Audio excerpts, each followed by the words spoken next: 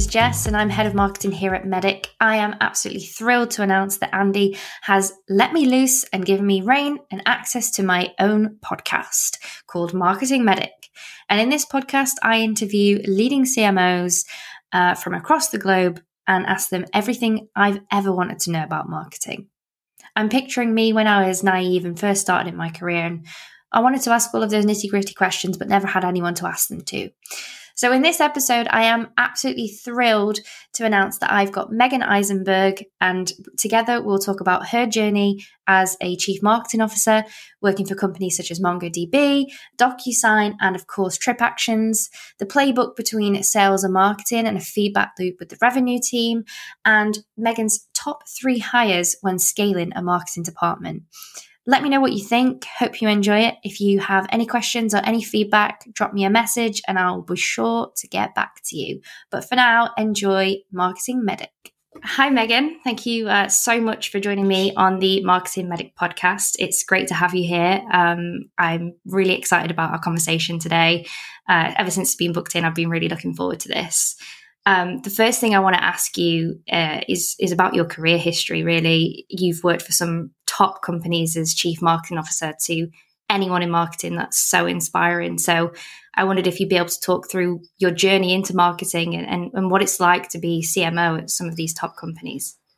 Sure. I started out in MIS in computer science after undergrad and worked at Cisco Systems for a couple of years and decided to go back to business school. And it was when I was in business school that I realized I really enjoyed the marketing courses and the economic courses and thought I could pivot in my career and understanding tech and technology as a MIS and computer science grad.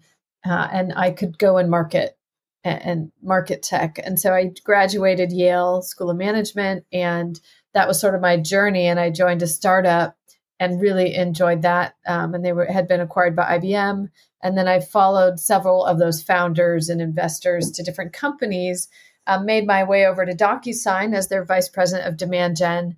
Really enjoyed growing with that company from 150 person to 1,300 or so, and building out, I had a team of 1 to 25. And I, as I went through growing and scaling with the company, taking on more and more responsibility to the point where I felt like I was ready to go be a CMO.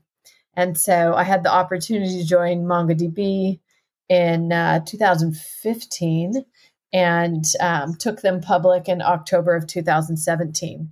And I was there for 4 years, and I had come in with experience in product marketing and demand gen, but not a lot around corporate marketing and brand. And so really started learning a lot more about that part of marketing, and then joined TripActions 3.5 years ago as their CMO, and had about a team of 10 and grew that to about 80 people now in marketing. And more recently, last 4 months, I've taken on our sales development team as well. And so we've doubled that team. We were 47 when I took it on, and we're 105, I think, now. So wow. Lots of just, scaling and growing companies. I love that. I love doing that. You got to put the right people, process, and technology in place. And it's all about executing and hiring the right people. Yeah, absolutely. I mean, what's it like growing a team from, 40 to 80 people and being responsible for that amount of, people and making sure that execution is there? Yeah, I mean, I certainly think it's having, one, you got to have the right story about the opportunity and what you're doing and train everyone on that. Then you have to hire the right leaders, because your leaders extend your ability to hire more people on the team. So I had to, we went from 1 director to 5.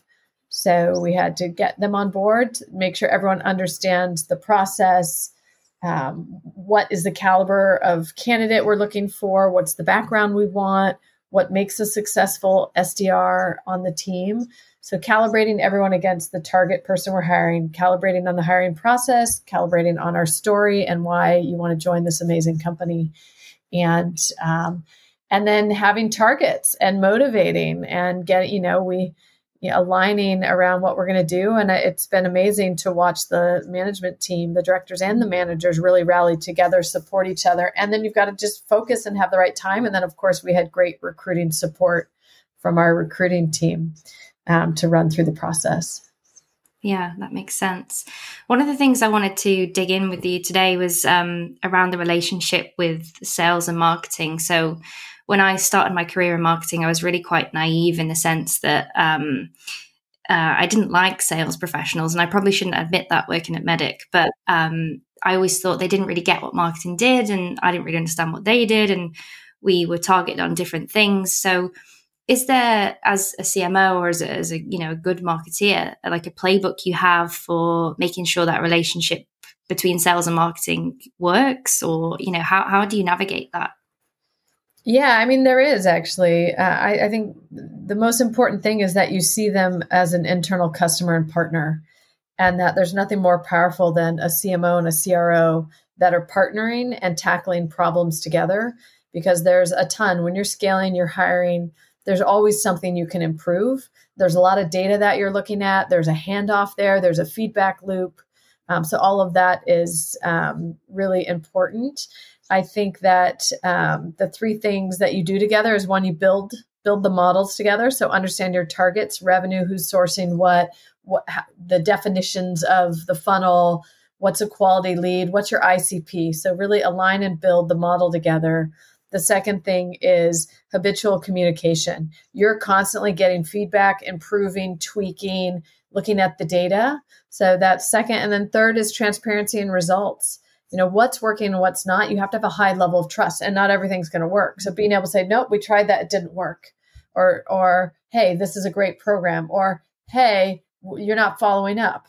Or here's what we need. And so, build together. Habitual communication and transparency and result are all important for that relationship. And then it sits on a level of technology. And that technology is what gives you data that can't be disputed, right? So attribution, funnel, conversions, productivity, all those things that you need to make sure you have a really well-functioning marketing and sales organization. So that's what I think is important. Absolutely. So obviously, once you've got the buy-in, with the CRO and you've got that relationship there as C-suite level individuals, how do you, make sure that that's like from top to bottom, essentially? How do you get the buy-in with the individual contributors and things like that? Yeah, I mean, they don't have a choice. I think when it's at the top, you're aligned. If you see folks not getting on board with what you guys have agreed the model to be, then you address it right away. Right? You come together and you address it, and those behaviors are not tolerated, really. You have to partner, you have to give feedback.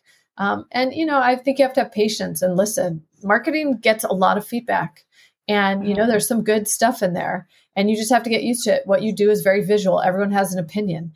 Everyone sees the world maybe differently. Everyone has different information. So as much as you can give them all the same information and context, the better. But just be prepared to take it and act on what you can act on, and don't take it personal. It's just, you gotta, you're fighting. The war is outside. The competition is who you're going after. It's not inside. So minimize that, and you will move much faster and execute much faster as a team.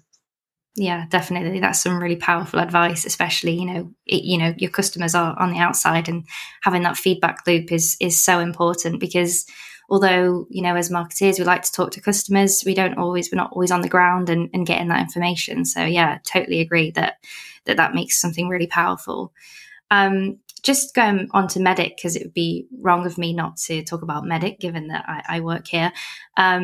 You've worked for companies that have implemented Medic into their sales teams. Do you find any power of that in working in marketing for looking at your ideal customer, personas or champion building events? Have you found any benefit of, from working with Medic at all?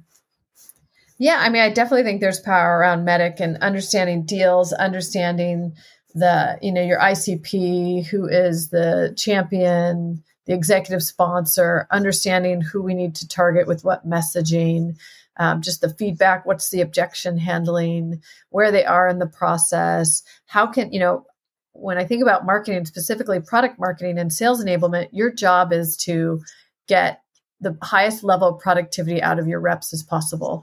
And I think you can measure the success of a product marketing org if you see an improvement in performance and productivity of your reps, because we're enabling you in the field. We're helping you with objection handling, helping you with the tools, analyst reports, the content, the customers studies that you need, and data. And we're giving you the pitch and the demo. And so, that's part of the feedback loop. That's also part of inspecting deals. And from a sales leader standpoint, making sure you understand, do your reps have command of that deal? Do they truly know the right questions? And the answers to some of those questions give you insight on what you need to do. And so I think it's a very powerful model that really helps you assess the health of deals and your pipeline. Yeah, absolutely. So just going on to feedback, how best would you say, sales and marketing should work together to ensure that there's that feedback loop in place? If that doesn't exist in a company, what should they look to implement to get that going? Yeah, it's across the board. You meet regularly with the CRO and I get feedback. Your head of demand and operations is meeting with sales ops. They're really looking at the numbers. We're looking at the revenue and pipeline targets and aligning on those. Our demand gen team, if you're an enterprise, you're partnering with the enterprise sales leaders to get feedback on the programs you're running, what's working, what's not. We're doing that at the mid-market level. We're doing it at the commercial level. We're doing it at the self-sell level. So you need alignment across the teams running field and programs. Every campaign and program we run, we're measuring the success of it and we're collecting feedback. And the idea is you improve on it or you stop doing it. And you learn. And part of that feedback is getting the feedback loop from sales. And you can see it in the data. Did it drive opportunities in business that closed or not? And so, it's documenting it, it's having the conversation, it's taking the feedback. I had a call this morning with our new head of sales in UK. And, it's his first week, but he was at one of our travel shows. And I was like, tell me, what do you think we could do better? What did you see? What have you learned? And, being very clear, I expect feedback and I welcome it. And it's the only way I'm going to get better and scale is if I get that. And so, that's just an important part of being a leader. Mm-hmm. Yeah, definitely. And then talking around scaling, one question I'm intrigued on, when you move into a company where you are scaling, there is that growth. Is there a particular role or team that you look to hire first, or is it dependent on the business and where you're at? Or is there something you just know, I need this person, this role to get to where I need to be? At a minimum, I find I need a strong systems ops web person, because we went maybe from 5 to 10 technologies 3.5 years ago to over 40. So if you're going to learn, optimize, there's so many tools to optimize your website. There's so many channels to communicate to your prospects, to measure, to clean the data as it comes into your CRM, the handoff.